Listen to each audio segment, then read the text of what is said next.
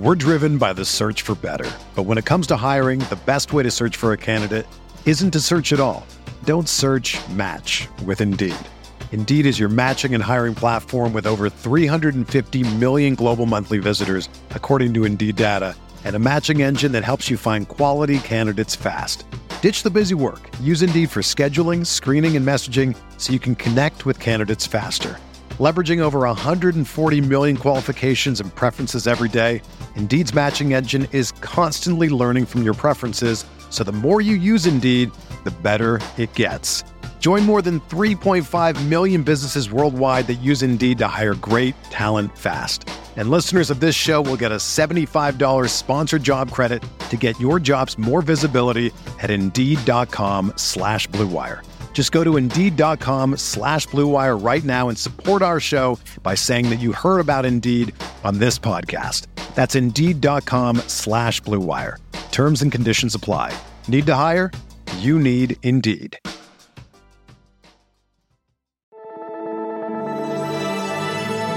Blue Wire. New England sending QB Jimmy Garoppolo to 49ers. We believe we found the right guy. Garoppolo, quick pass, caught by Kittle. He dives, and he's in. Touchdown, 49ers. Kittle is gonna go. Touchdown.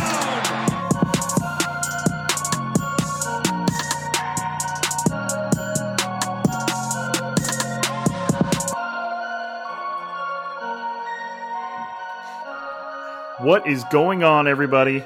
Welcome to another episode of Striking Gold, your 49ers podcast on the Blue Wire Network. This episode is sponsored by Blue Wire Hustle.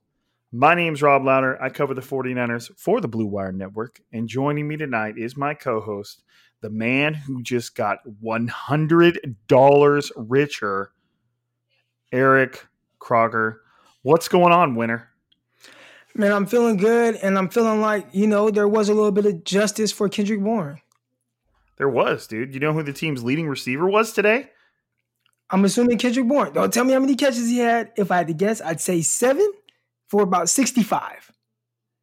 You were low on you were too high on the catches, but too low on the yards. Oh, wow. He ended up with 5 catches for 76 yards. He was not the team's lead. He didn't lead the team in receptions, but he led the team in yardage. George Kittle had 7 catches for 68 yards, and Kendrick Bourne had 5 for 76. Not bad. So let me jump. I should have already done this. But let's jump in here. Let's see what he officially finished at. So if this just happens to be the first time you've ever listened to Striking Gold, pretty much the entire season we've been talking about Crocker's bet that Kendrick Bourne would get 45 receptions or more. And he bet $100 with what was your friend's name, Croc? Mike Finn. Okay. But I bet $100 that Eric Crocker would get at least 45 receptions. And going into this game, Kendrick Bourne had 44 receptions for 591 yards and 2 touchdowns.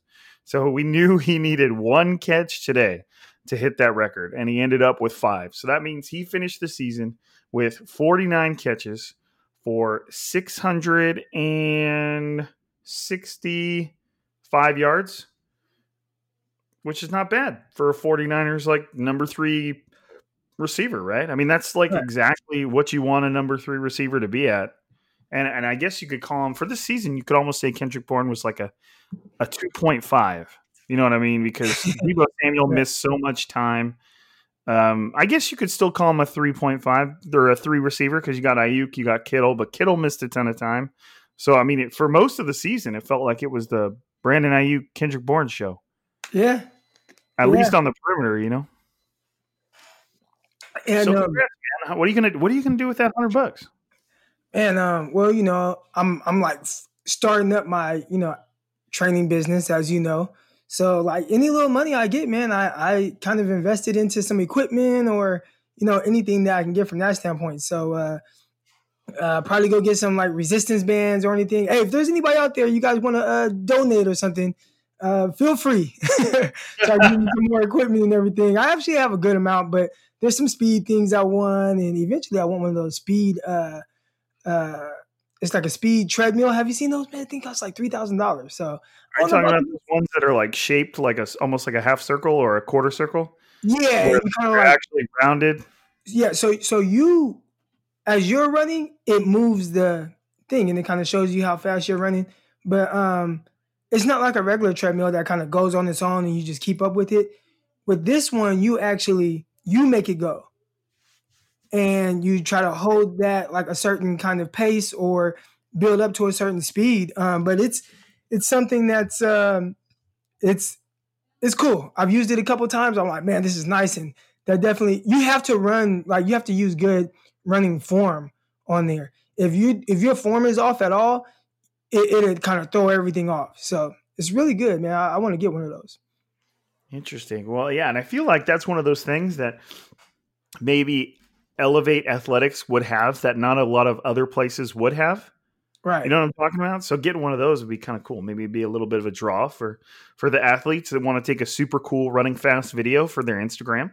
Yep. Could you time them on there? So you want them to get to their top speed and then hold that for like 10 seconds. And it's difficult because you have to hold it with really good form.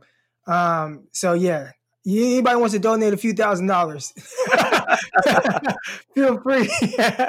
Feel free. Whatever you were planning on donating, if you are planning to donate to Crocker, just make it $100 less than you're planning on it because you know he just won that $100 bet. So, I just won that $100 bet, man. Give me some resistance bands. Let's go. Right.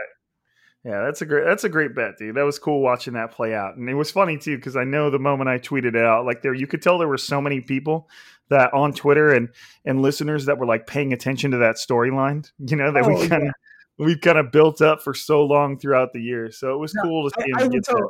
I even told my wife, I said, as soon as he caught the ball, I said, I won the bet. And then she was like, really? And I was like, watch this, like watch my phone go off. And we were just kind of looking at it and like, just tweet after tweet after tweet, like they were rolling in. I'm like, man, that's pretty cool. I mean, more than anything, it just shows people are listening to the podcast. Well, and that's one thing I would say too, because you only made mention of that bet on Twitter like a few times outside of the podcast. So right. I feel like everybody who was hitting you up to congratulate you on winning the bet there was a good chance that they were striking gold listeners. So shout out to you guys for holding it down and keeping up with the story. And it was, and again, I mean, just to kind of keep it on Kendrick Bourne, who obviously was, like I said, the 49ers leading receiver today. He spoke with the media after practice and said that he's a pending free agent, if you didn't know. And he said he definitely wants to be back with the 49ers this year. He just feels like, you could tell he just loves it here. He feels like he can be exactly the person that he wants to be. Everybody who knows Kendrick Bourne knows he's always dancing. His personality is at the forefront of his game.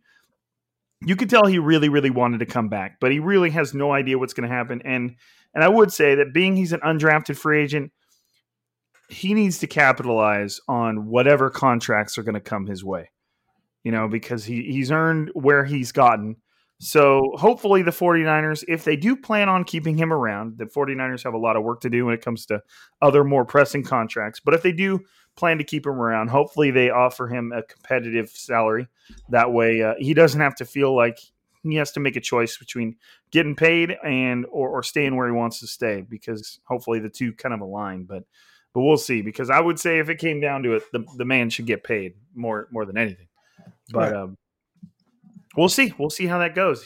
Kendrick Bourne is just one of 20-something other players on the 49ers roster that are scheduled to become free agents this offseason. So it's going to be intense. So, Crocker, the 49ers lost to the Seahawks today in a very, very respectable game, I would say. The 49ers did not embarrass themselves for the most part.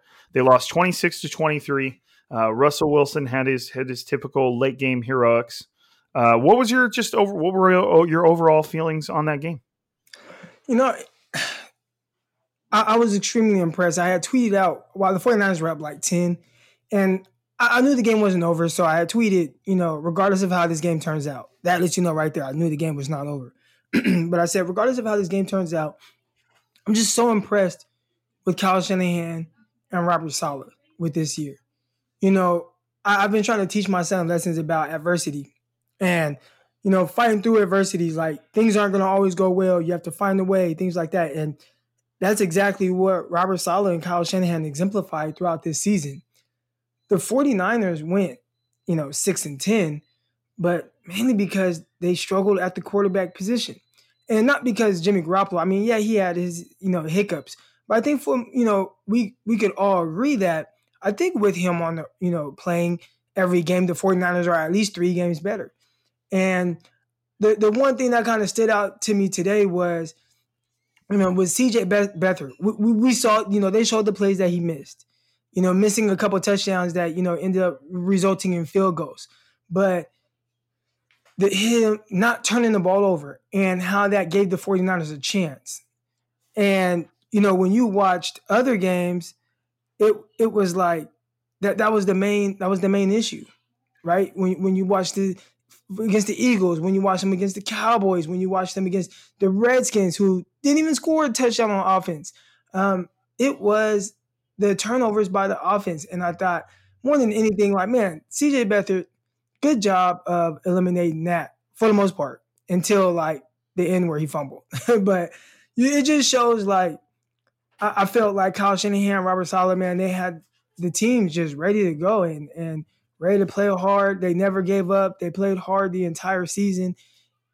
It was good. It was good to see, even though it was hard to see because your guys aren't out there. But that was a fun game. That was a fun game to watch and kind of watch too, because again, I'm watching it like, and I hope people don't take this wrong way, but I want the higher draft pick, and I'm like, damn, 49ers are winning right now. What, like, Seahawks, you guys got to get it together. But then it's like I want to take down the boogeyman, which is Russell Wilson. So, and I can't stand Pete Carroll with his chewing their gum 1,000 miles an hour on the sideline. So I want to beat the Seahawks, but I definitely have those quarterbacks in my sight as well. So it was tough, but it was a fun watch. I said a whole lot, but it was a fun watch.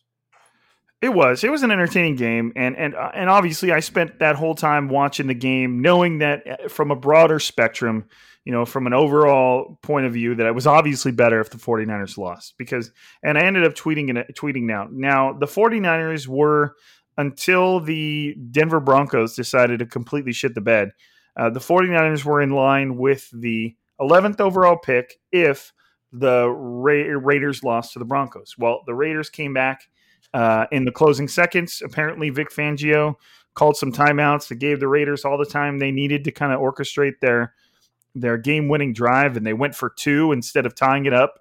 Obviously, neither team was slated for the playoffs, so the Raiders just went for the 2-point conversion and ended up winning the game with the 2-point conversion. I know the Broncos ended up going from some like 68-yard field goal or something, but got blocked. So, yeah, so the Raiders winning moved the 49ers from 11th to 12th. If the 49ers would have beaten the Seahawks today, they would have been 15th. And I believe the win over the Cardinals yesterday cost them a few draft spots, or not yesterday, last week. The win over the Cardinals cost them a few draft spots. But when I look back at that win wasn't even, like the 49ers whipped the Cardinals' ass in that game. You know what I mean? So it wasn't like they pulled up some late game heroics or something. The 49ers were kind of like, at least in that game, they were like clearly the better team. So I don't know. But the big thing with me is going into these last couple weeks, I was like, look, from a team perspective in the building, if the 49ers were able to finish the season with a win over the Cardinals, basically spoiling their playoff hopes, and I do believe the Cardinals will not make the playoffs. The Bears will. Spoiling the Cardinals, or helping spoil the Cardinals' playoff hopes, and then the Seahawks, no matter what, with Green Bay winning, they were going to play on next week in the playoffs, so they weren't fighting for a higher seed or a bye week or anything like that.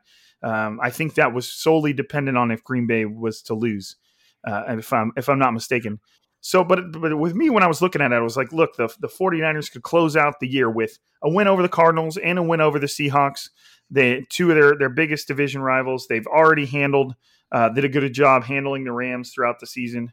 Always, for some reason, managed to look good against the Rams, even if the Rams are good. It's weird.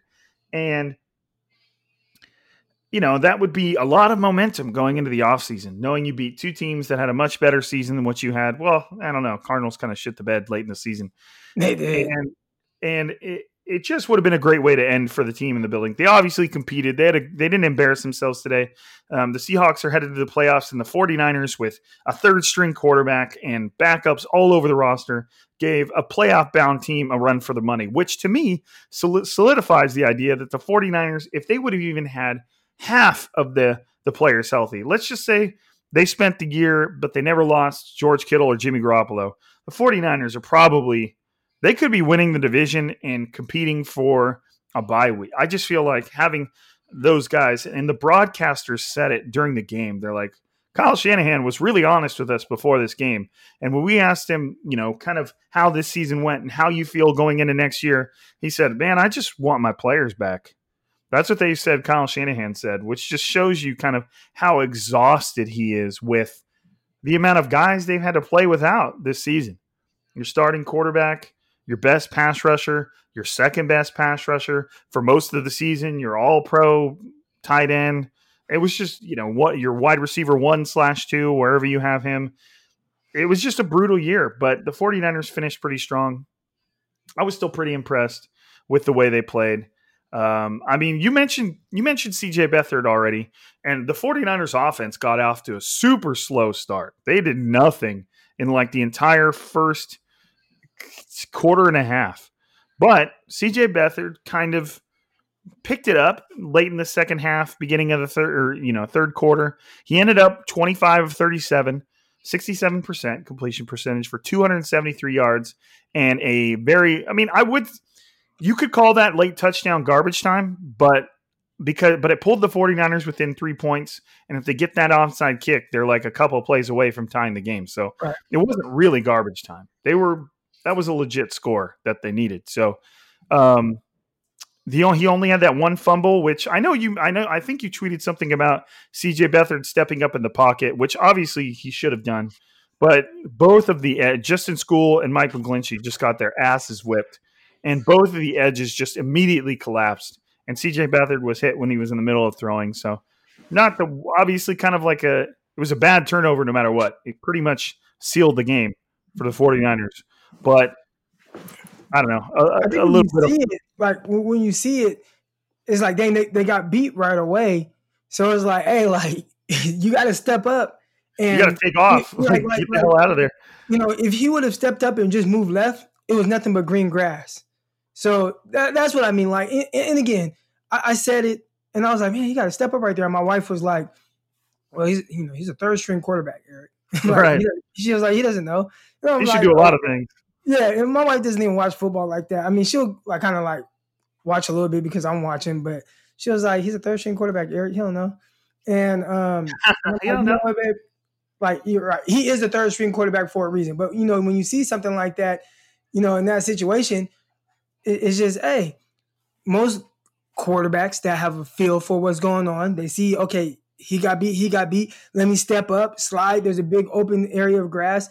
I can take off for a few yards, or I can, whatever, they do, but they don't stand there at the aiming point of the ends and just try to throw the ball from there and, get sack stripped, So, but again, I'm not complaining. If you go back and watch that play, I'm pretty sure the whole thing happened in about a second and a half. Yeah. It was just, in the grand scheme of what we've seen from Nick Mullins throughout the season, CJ Beathard's turnover was not the worst. Obviously, bad time in the field to do it, but it is what it is. Jeff Wilson Jr. had another game for himself, kind of at least solidifying himself as somebody that should be a part of their plans. Now he's going to be a restricted free agent. So we talked about this before, Croc. Do you put what do you think? Do you put a third round tender on Jeff Wilson, despite the fact that might, I don't know how much they cost. I don't know how much a third round tender costs, but he's played well enough that other teams are going to want to take a look. So I don't think the 49ers are going to be able to get away with just an original round tender, which is nothing. And that just means other teams can just throw contracts at him that the 49ers probably aren't going to be able to match. Yeah, I would definitely throw a third round tender on him. And maybe that gives somebody incentive to kind of come up and get them. And 49ers have done a really good job of being able to address the running back position via undrafted guys. Now they also have kind of paid a lot. You know what? I hope they don't pay money for guys anymore, right? They went out, they paid a bunch of money for Jet McKinnon because it was like, hey, we have to get him. He fits so well, we got to get him, and hasn't worked out. Same thing with Tevin Coleman. Got to get him. He fits so well, paid, $5 million, whatever, hasn't worked out. But the guys they didn't pay anything for, Jeff Wilson. And when I say anything, I mean like relative to real NFL money, Jeff Wilson, Raheem Mostert at the time that they signed him. Those guys have been very productive. So it's like, hey, man, like if you do lose Jeff Wilson, you can either draft a guy late or get, another couple guys via, undrafted free agent or a free agent back that nobody's talking about that hits the market, just something to where that you can kind of get by, and you have Raheem Mostert coming back, like, kind of go that route. But yeah, third round tender.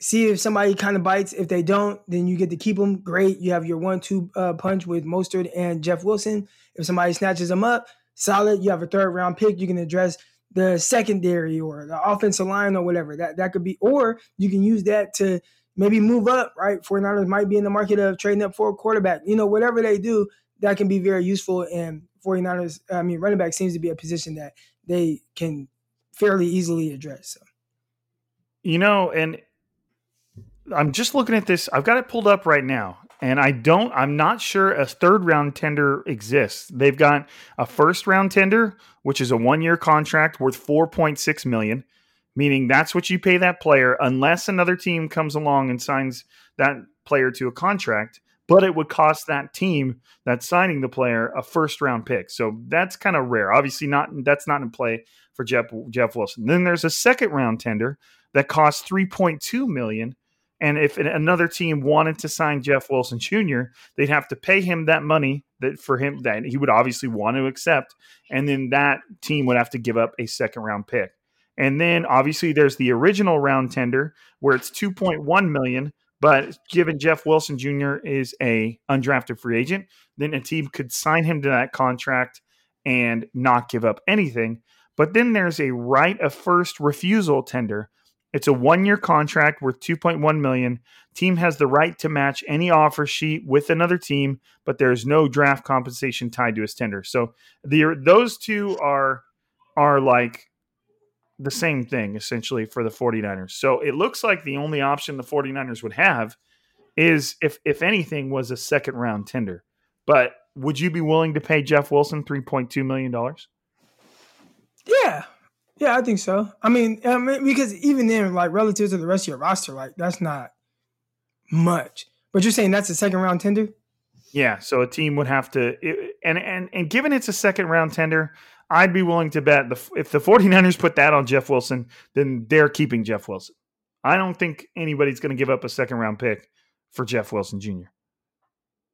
Right. Yeah, I highly doubt that. And not to say that, he's not worthy of it, but I just don't think that people kind of value the position that way.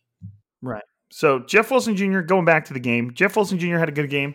20 carries for 76 yards, which is it's a little under 4 yards a carry, but he also had 3 catches for 12 yards and a touchdown. So it's good for game for him. Jeff Wilson also had another score on the ground, to put the 49ers up by 2 scores. So another good game from him. George Kittle, he's already spoken with the media. Everybody could relax. I know that 49ers Twitter was up in arms at the fact that George Kittle, a healthy football player, was going to play football for these last 2 games. But somehow, some way, he made it through unscathed. Ended up today with 7 catches for 68 yards and did football things. And he's okay. So he'll go into the offseason. He'll obviously get a ton of rest, let his body get right, and he'll come back next season healthy. So everybody who was super up in arms about George Kittle playing football, everything's okay. He's fine. He's good. I'm trying to look through here, see if there's anything else that stood out on offense, but there really wasn't. It was kind of the 49ers offense was not a bright spot for most of the game. Richie James had that one big catch. At one point, Richie James had a 45-yard catch, and that was twice as much as the offense had up until that point. Did you see my tweet? I see a lot of your tweets. I'm not sure I see that. Okay, sorry. I tweeted. I said, Richie James is a deep threat. Who would have thought? We just have never seen it. 49ers haven't used him that way, or haven't thrown the ball downfield like that. So it was just refreshing, kind of, to see the 49ers just take a shot. Right. Yeah. It was a beautiful ball. We've always known that CJ Beathard kind of throws a pretty good deep ball. He just the trajectory of it is always pretty good, but it's not really enough to keep you in the starting spot, unfortunately. So yeah, good little deep ball to Richie James, 45 yards. I think at that point the 49ers had 21 yards of offense through like 3 or 4 drives. So that was a cool little boost. Well, let's get a quick word in. And actually, I mean, it is a sponsor, but technically it's a little word from Blue Wire on a new program that you guys can take advantage of if you feel like getting your podcast on. So let me hit you with this real quick, a little Blue Wire hustle, and then when we come back, we'll talk some 49ers defense.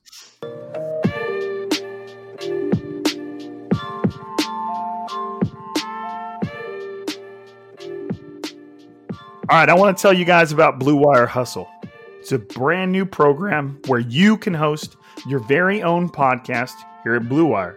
Hustle was created to give everyone the opportunity to take your podcast to the next level. Or if you want to host a podcast and you just don't know where to start, Hustle is the perfect place for you. As part of the program, you'll receive personal cover art, Q&As with Blue Wire's top producers, access to our community Discord, and an e-learning course full of tips and tricks. And on top of that, we'll help you get your show pushed out to Apple, Spotify, Google, Stitcher, and all other listening platforms. And the best part is, you can get all of this for only $15 a month. The same rate as any other hosting site would charge you just for the initial setup. So whether you're starting from scratch or have an existing show that you want to grow, Hustle is an open door to leveling up your sports experience. Acceptance into the program is limited, so get your application in today. To apply, go to bwhustle.com/join. Check out the description box for this episode to find out more. That's bwhustle.com/join.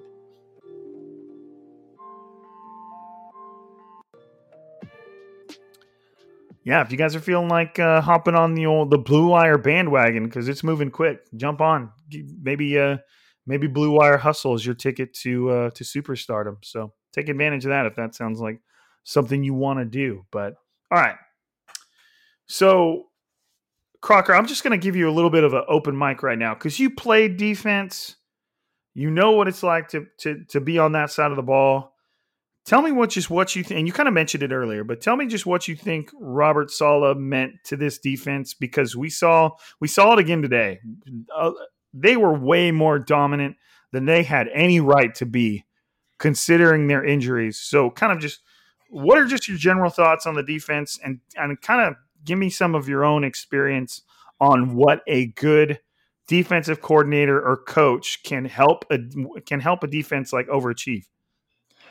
I think the best defense I've ever been on, and I'll say for a full season, because with the Jets I wasn't there a full season, but it's the San Jose SaberCats of the Arena Football League.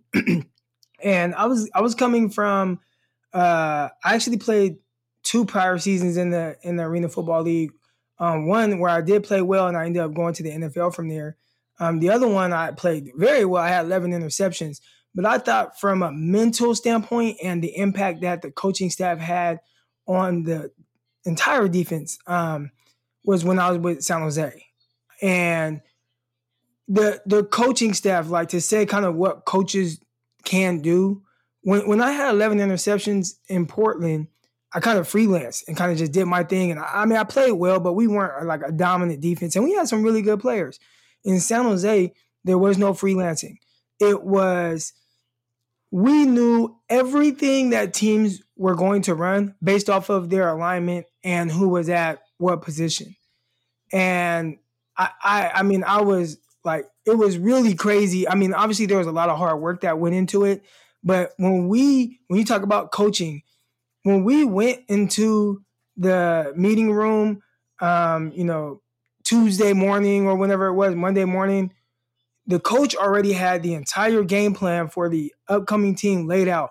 And we knew exactly what they were going to do when they were lined up, like in this spot and this guy was in motion, or if it's this way, or if it's first down and they need this much. If a guy comes at you like this, expect this route. I mean, it was so detailed to a T, to where teams knew that we were so detailed with our defense, so they would run the opposite of whatever, they would typically do. And that's how some teams would get us. Even then, we still played amazing throughout the year. And we only lost one game all year. And that one game we lost was to the worst team in the league that only won 2 games that whole season. So that's kind of, wow. But the coach, man, like, he put us in position to make plays. And I think with Robert Saleh, when you watch with his adjustments and a lot of that game, like you're saying, I mean, you're playing with a lot of reserves on that defense. There was no Richard Sherman. You're missing Jaquiski Tartt. There was no Dre Greenlaw or Alexander, who you started the season with. Obviously, we know all the changes up front on the defensive line, whether it's, Bosa, D Ford. There's no Solomon Thomas. There's no, what's the guy's name? The defensive end he played with the Lions, came from BYU. Oh, Ziggy Ansah? Ziggy Ansah, like, I mean, there was just, no Ronald Blair, like, just so devastated. But still, somehow, they were able to create consistent pressure on Russell Wilson. Not always get him to the ground, but made him throw the ball away at times, made him get rid of passes when he didn't want to. He looked so uncomfortable for most of that game. Even then, he threw a good amount of passes and had less than 200 yards. It was a really good job defensively, and a lot of that starts with the head coach putting guys in position to win, putting guys in situations where he knows, hey, this is what's going to, make them have to do this, or, hey, if we see this, expect this, and we're going to go here. And you saw a lot of that, man. Like, the Seahawks really struggled with the 49ers for most of that game, and that has to do with Robert Saleh. Now, obviously, they have a great quarterback on the other side, Russell Wilson, so he's going to get his, and eventually he did.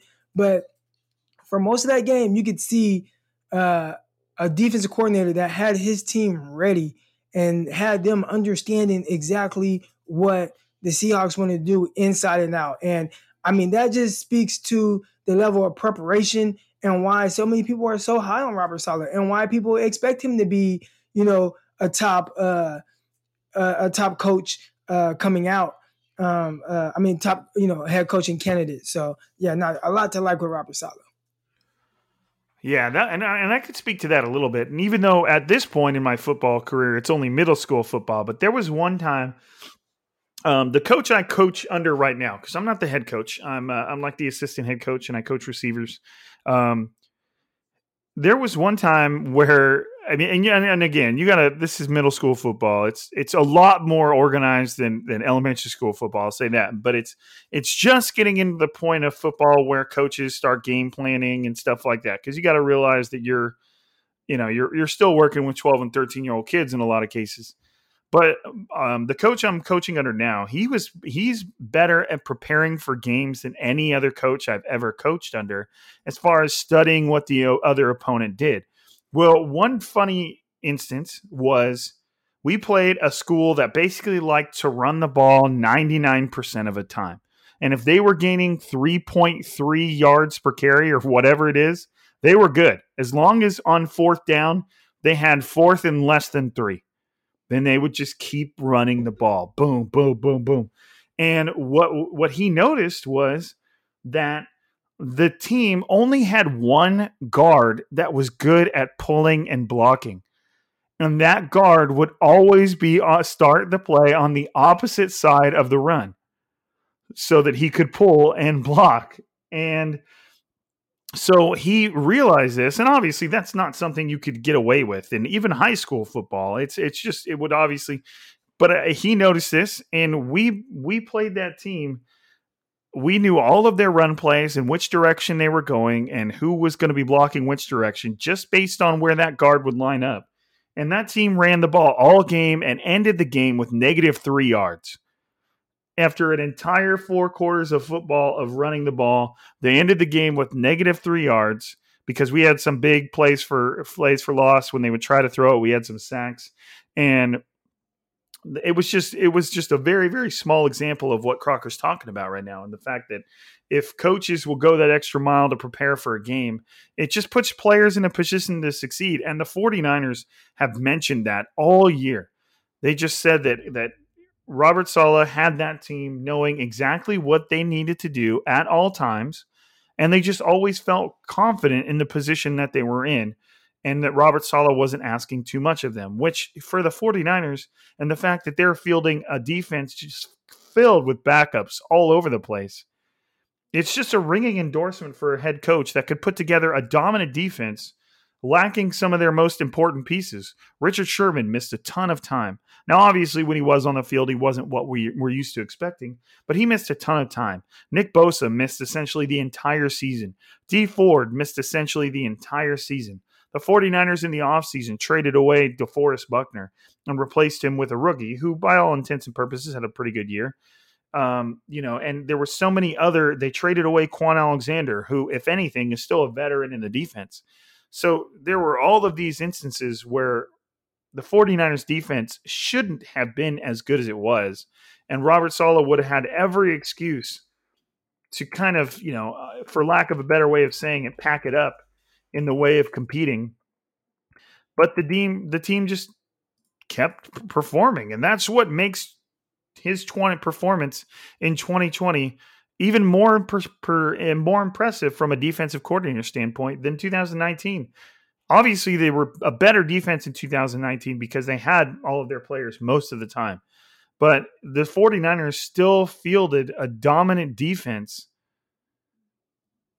despite the injuries because Robert Saleh had that team so well prepared on a weekly basis. Did it always work out? No. I mean, we kind of gave him a lot of shit for the Bills game, but then you watch the Bills hang 56 on a very solid Miami defense. So it was just impressive. It was a very impressive year for Robert Saleh.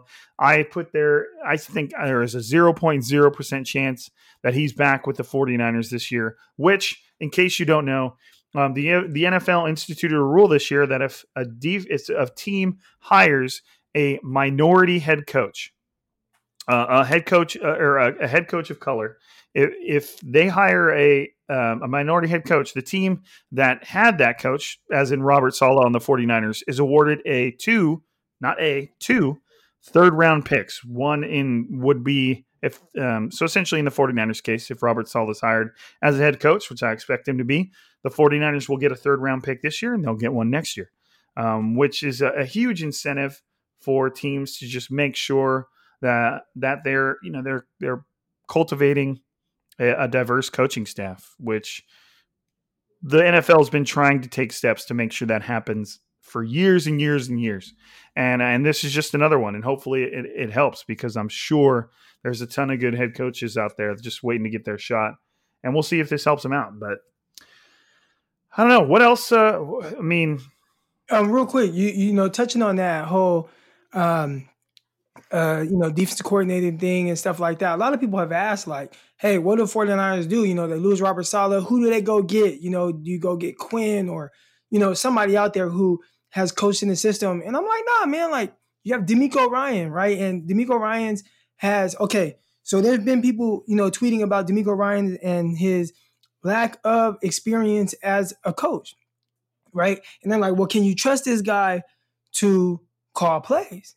And I would say, hell yeah. The reasoning for go back and look at the amount of experience Robert Saleh had when he got the job. Right. Now, Robert Saleh had been like, quality control. He's done some things like that. But we're talking about a linebacker who he didn't have to be quality control. He played 10 years or whatever he played. So one, he had a long career playing in the NFL, being under a bunch of different coaches, different coaching staffs, in that way, just being able to kind of gain experience that way and kind of have an idea of things. 2, he's a linebacker. So linebackers more than anyone else on the defense have to understand exactly how the front end works with the back end, right? They understand how the defensive line have to move their stunts and things like that. They understand the back end and how the coverage all ties in together with the linebackers, right? Because when you're a cornerback, you kind of know what linebackers do a little bit. You don't really know what the front end is like you kind of know, like, okay, I know they have some twists and stunts, but I don't really know how the stuff works all together. Same thing with the defensive line. Defensive line, they probably don't really know the ins and out of coverage drops from the linebackers and the secondary, but the linebackers are the ones who have to know both, the front and the back end. So they are a little bit more, I'd say, equipped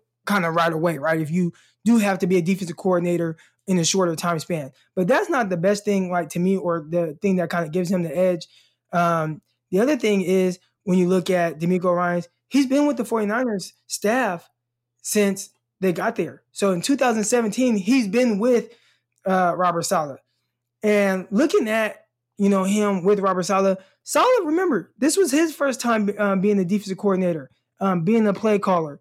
It's like, do you guys not think that these guys have been in every meeting together, bouncing ideas off of each other, going over every game plan? How are we going to use this guy? How are we going to do this? Okay, I think you should do this. Taking advice, all these things. I mean, for the last 4 years, I don't think that there's any better way to really learn and understand the ins and outs and really be qualified to do something like this than DeMeco Ryans. And I saw somebody tweeted to me, they're like, hey, there were people scared that DeMeco Ryans would get poached from the 49ers after the first year. So this is somebody that has made some sort of good impression on people, since he's been in the building. So, and then on top of that, there's more extra incentive, because if he turns into a defensive coordinator, you get a couple more third-round picks. So, like, DeMeco Ryans, man, if I'm the 49ers and they lose Robert Saleh, who has been excellent for the 49ers, that's the person that I would go to first. And at the end of the day, you don't know everything, but just like a parent, when you're a parent, you don't go into being a parent knowing everything exactly how, the best experience is doing. And I think right away, somebody like DeMeco Ryans seems like a sharp guy. He'd catch on. That's who I hope he gets it. Right. Yeah. And I believe that the 49ers now, I would really have to go through and kind of see how it all unfolded to make this like official. But I believe the 49ers had to promote DeMeco Ryans to linebackers coach because other teams were taking a look at him for that position on their team. And teams are not permitted to allow a coach to leave if it's for a lateral move, if it's not for a promotion. So I believe the 49ers a few years ago were forced to make DeMeco Ryans the linebacker coach, because so that he couldn't get poached by another team for what would have technically been an upgrade. And I think the 49ers are probably going to be in that same position this year. I think DeMeco Ryans, especially from somebody like Robert Saleh, DeMeco Ryans is going to be getting some looks at defensive coordinator from other teams. I think the 49ers are going to, if they want to keep him in the building, are probably going to have to promote him to defensive coordinator.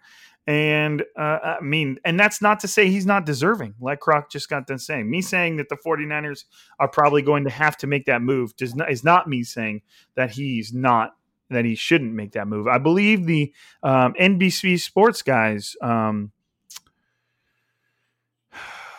are the guys that do their stuff with Matt Mayoko. Mm-hmm. You got Dante Whitner, Ian Williams, and then there was somebody else, Takeo Spikes, right? Don't the three of them? Oh, yeah, and they were all talking earlier this week, and I believe they all said that, hey, it needs to be DeMeco Ryans, and they all agreed on it unanimously that this should be the guy. And there's going to be some decent defensive coordinator jobs available from elsewhere in the league. Who's the guy that stepped in right now for the Falcons head coach? It is the former defensive back. Raheem Morris. Yeah, there you go. I think that's it. And I know that he's probably going to be a defensive coordinator this offseason. If he doesn't, I don't think he'll get the Atlanta head coaching job. But he was a head coach in the past, right? For Tampa Bay, I want to say. I don't know. I think Raheem Morris was the head coach for Tampa Bay Buccaneers. Okay, I'm looking at him right now. I just don't know a whole lot about him, but I know that a lot of people say, look, Atlanta could keep him, but he may not step straight into a head coaching role, and that could be somebody. It did say head coach. Yeah, it does say he's got head coach experience. I think it was with the Buccaneers. Yeah, you might be right, but yeah. So there are going to be some interesting options out there for that, but the 49ers' best option might be right in-house. So I'm trying, dude. I feel like we're missing something. Like we haven't talked about something. I don't know what it is. I think we talked about Saleh and kind of how the defense kind of works and my thoughts on that, but I don't think we kind of just really talked about how the defense, like anybody individually or anything like that. Well, Fred Warner was Fred Warner. He was all over the place again. He had 10 tackles, a sack, 2 quarterback hits, a tackle for loss. You know who and I tweeted about this, Azeez Al-Shaair. I think that's how you say his name. He was all over the place today. Played with confidence. Right, yeah. And his role kind of expanded when the 49ers traded Quan Alexander away. I think he's their third linebacker, kind of in base downs. But he showed out a lot. He was third in tackles with 9. He had a tackle for loss. He had a pass breakup. He was good. He actually tipped a pass that ended up falling incomplete in the end zone to DK Metcalf with Jason Verrett in coverage. So I don't think Greenlaw played today. So it was just off the top of my head. Obviously Warner and Al-Shaair started, and then there was Demetrius Flanagan Foles. Yep. Yeah. And I know he's from Arizona, I believe. He played. I want to say he got his first start. So I wasn't aware of that. I wasn't aware until the game actually started that Greenlaw wasn't going to be playing at all. They had so many guys that missed this game. It was really tough to keep up with the massive list of players. That was number 17. I saw number 17 on the sideline. Who is that? I don't know. I'd have to get on their roster. Too many, man. I'm gonna go right now. I'm gonna make it. I can get there pretty quick. Let's see. I could organize my numbers. 17 is Matt Cole. The guy they just signed. He's a rookie, undrafted free agent, and I think he was a gunner on special teams. Okay, yeah, I saw number 17, and I was like, wait, what? Who? Yeah. Matt Cole. Did you really not just say that there were 4 guys that had never played in the NFL, but were suiting up? Right. Yeah. The kicker was one of them. And I mean, I guess I got to bring him up. I think he hit all 3 of his kicks. I think it was. Yeah. And dude, every single one of his kicks looked like they would have been good from 70 yards. That's when they were. It's do we have to pay Robbie Gould all this money? But obviously, you don't know how this kid would kick in a big moment. But shit, I mean, he made 3 field goals and then made both the extra points. He attributed 11 points to the team. So, I mean, good for him. That was his first. He was on the Vikings practice squad. 49ers snatched him, signed him to their practice squad this week, and then promoted him for the game because Robbie Gould, who the 49ers just signed to a 2-year extension, was on the reserve / COVID-19 list. So that was just an interesting thing. But yeah, I mean, who knows how good he would be over the course of a season? But I know that the moment I saw him kick that first ball, I was like, dude, they just looked blasted. It was crazy. Who else on defense did their thing? Dude, is Dante Johnson just going to have a 20-year NFL career? He's made a hell of a career, and it looked like it was kind of going downhill for a little bit. Started getting passed around, went to, from the Niners to the Seahawks, went to another team. Next thing you know, he's back on the Niners, and he has been able to hang around. And again, I know the thought of Dante Johnson isn't good, but I will say today at no point did I think he was the problem or the issue. So, ideally, I think he's solid in his role where it's okay, I'm your 6th corner, as long as – but shoot, he played more than Mosley. What the hell? Oh, right? yeah. I mean, the DB situation has just been flipped upside down. But I don't want to leave Dante Johnson too quickly because I feel like he gets a shout out for just stepping in and playing nickel, and which is an extremely. I mean, would you say that nickel's the hardest corner position to play? Oh yeah, it's very difficult because you're out there having to cover in a lot of space. So guys have a two-way go on you, especially in man coverage. Extremely difficult. Now, when you're playing your zones, it's a little easier, but still a lot of space, whether it's in and out and, having to reroute guys and sink underneath the other routes. So, all those things, man, like that to me, that's the most difficult cornerback spot, but you typically see less vertical shots from that spot, just more like quicker stuff, which is why you see a lot of the guys in the slot that maybe don't have real deep speed, but they have really good short area quickness. And typically you want a defensive back there to kind of be able to match that, which Dante Johnson doesn't, but shoot, I mean, you wouldn't be able to tell from today because I thought he played well. And he's had a couple of good games, but I think the one thing that kind of sticks out to most people is, getting bombed on in the Philadelphia Eagles game. And, come to find out he was playing in that game, had a growing issue. I think he was playing through like 2 injuries. Yeah, and he had to because the 49ers had nobody else they could put in. But yeah, I mean, again, it's kind of like the Keller Witherspoon thing where it's like anytime something goes wrong with one of those two guys, people are going to be like, oh, why is he here? Why is he in the NFL? But Akella played well until, obviously that last play, which, I mean, that's a whole nother subject that I can kind of go into. But Akella played well today. Wasn't the issue. Guys play well, man. Robert Saleh, man. Give it up for him, man. Dude, he's getting on these guys and putting them in positions. And, I mean, all these guys who maybe wouldn't be highly sought after, but now, I mean, he might have made some guys some money. Like, he might have made Akello money because of these last few weeks that he's put together. And you look at it like, why the hell hasn't Akello been playing more? And what the hell happened with Emmanuel Mosley? Why isn't he playing on the outside? Why isn't Emmanuel Mosley playing in the slot? He was somebody that would be the first slot up if Williams was hurt. I mean, hell, I thought I would have been like, hey, I can release Williams because I think that Mosley is so good in the slot. And that just, I don't know. I'm so kind of caught off guard by how that whole thing played out. Now, I do expect him to be back because he's a restricted free agent. And at the very least, you have depth and you have a lot of guys that are leaving. But yeah, it's really wild. Mosley not playing as much. Witherspoon playing well until that last play. That's what I was going to ask you. What are the 49ers? I mean, what's the opinion of Witherspoon right now? Because, I mean, yeah, he did give up that last touchdown. And you said I know you said something about the alignment, but it's like, what do the 49ers do with Witherspoon now that he's actually playing and he's out here talking shit to DK Metcalf? I think ideally you would like to try to get him back on a 1-year contract, something like they did with Jimmy Ward. Remember when Jimmy Ward was going to be a free agent where he was a free agent, 49ers were able to bring him back on a 1-year, $5 million deal. And he said that there were a couple teams that offered him a little bit more money, but they wanted him to play more cornerback. He wanted to be a safety. So he bet on himself to play out that year for a little bit less money and on his contract, which he did. And he's flying around. I really like Jimmy Ward.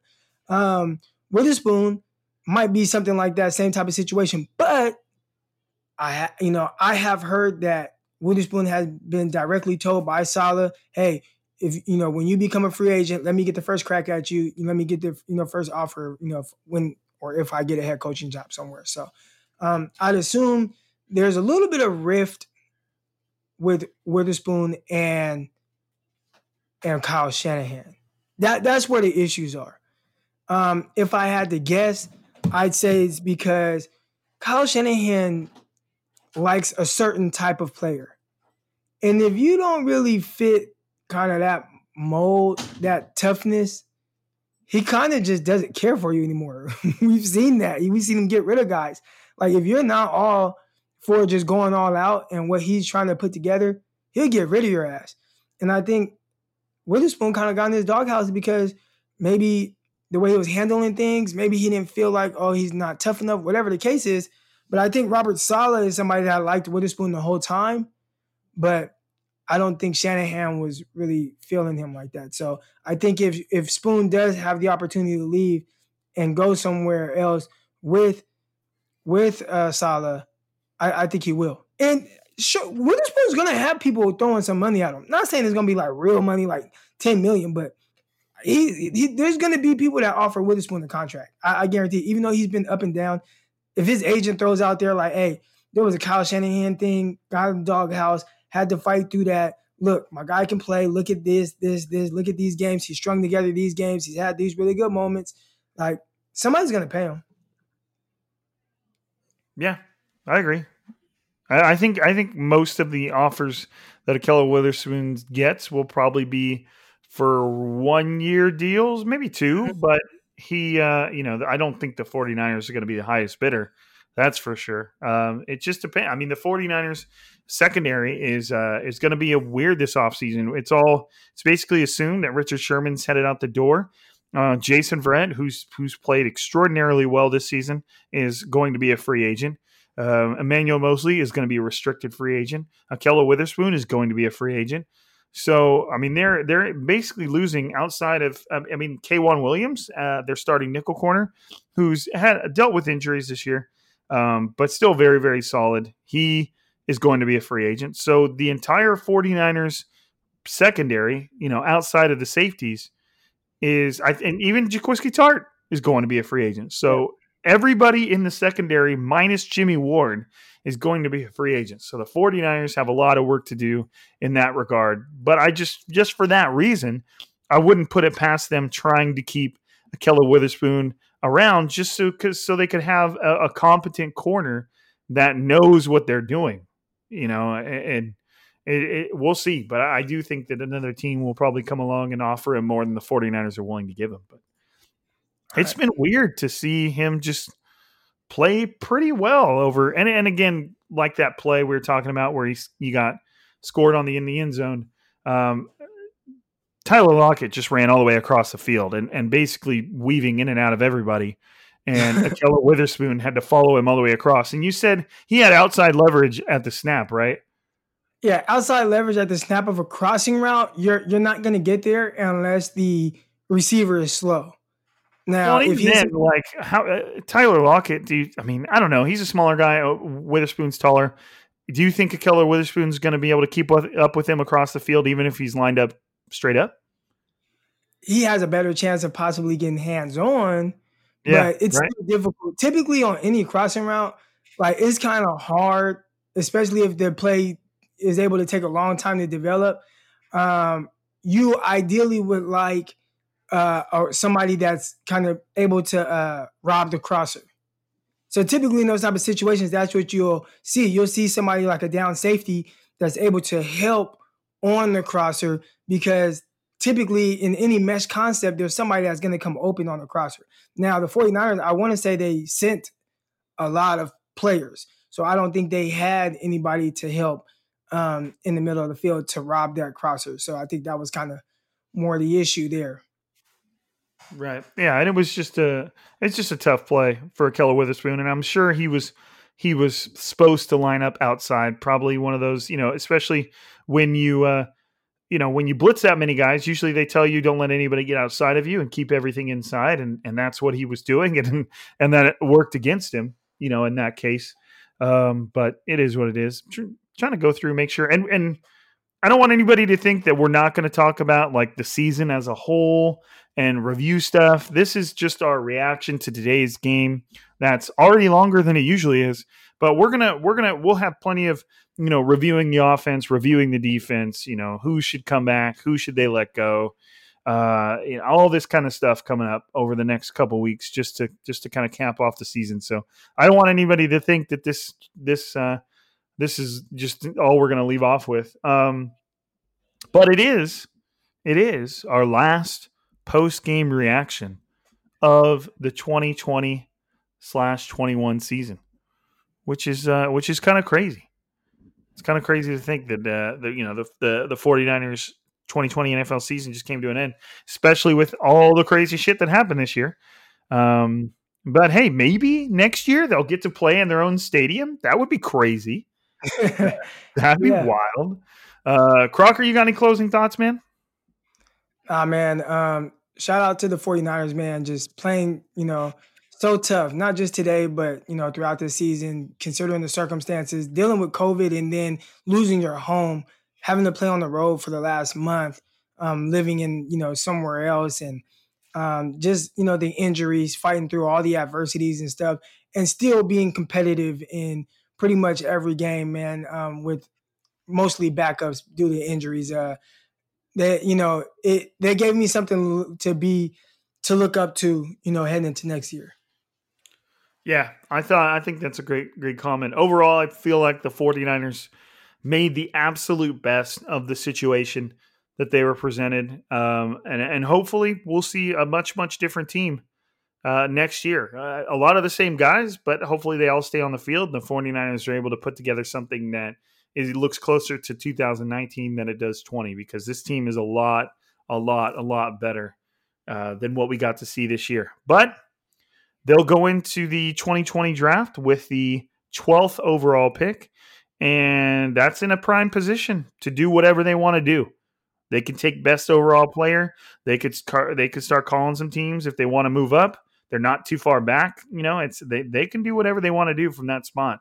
They can trade back, get more picks, whatever. So that'll be a lot of fun to talk about. But hey, that will all come. We will have episodes for all of that. We'll do mock drafts. We'll do what would Crocker do? What would I do? What do we think the 49ers will do? What for, free agency, it's all coming. I mean, it's exciting to talk about it because it's always interesting to me to go into all that and get our opinions out there. But for now, our last post-game reaction of 2020. Appreciate you guys. Thank you for sticking with us all season. Thank you for making Striking Gold podcast what it is. Thank you for all the mailbag submissions and the comments and the laughs and all that stuff. Again, the podcast, we're not shutting it down, but it just seems like an appropriate time to say thanks to everybody for sticking with us and being some legit ass listeners. But hey, for another evening, for another episode, this is Striking Gold, and we are signing out. Justice was served for Kendrick Bourne. Peace out, motherfuckers.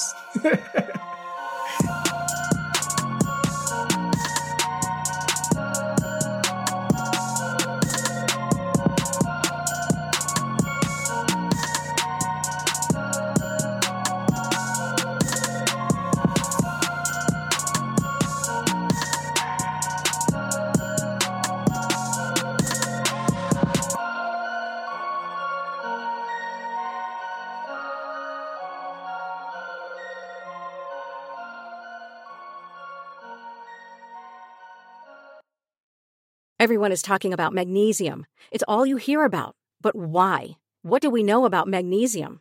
Well, magnesium is the number one mineral that 75% of Americans are deficient in. If you are a woman over 35, magnesium will help you rediscover balance, energy, and vitality. Magnesium supports more than 300 enzymatic reactions in your body, including those involved in hormonal balance.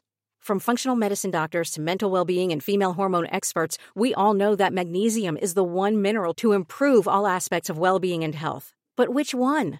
Magnesium Breakthrough from Bioptimizers, the trusted choice recommended by leading experts with 7 best-absorbed forms of magnesium to ensure your body receives the support it needs for overall well-being. Go to bioptimizers.com/balance today and use code BALANCE10 for 10% off. Support your journey to wellness at bioptimizers.com/balance.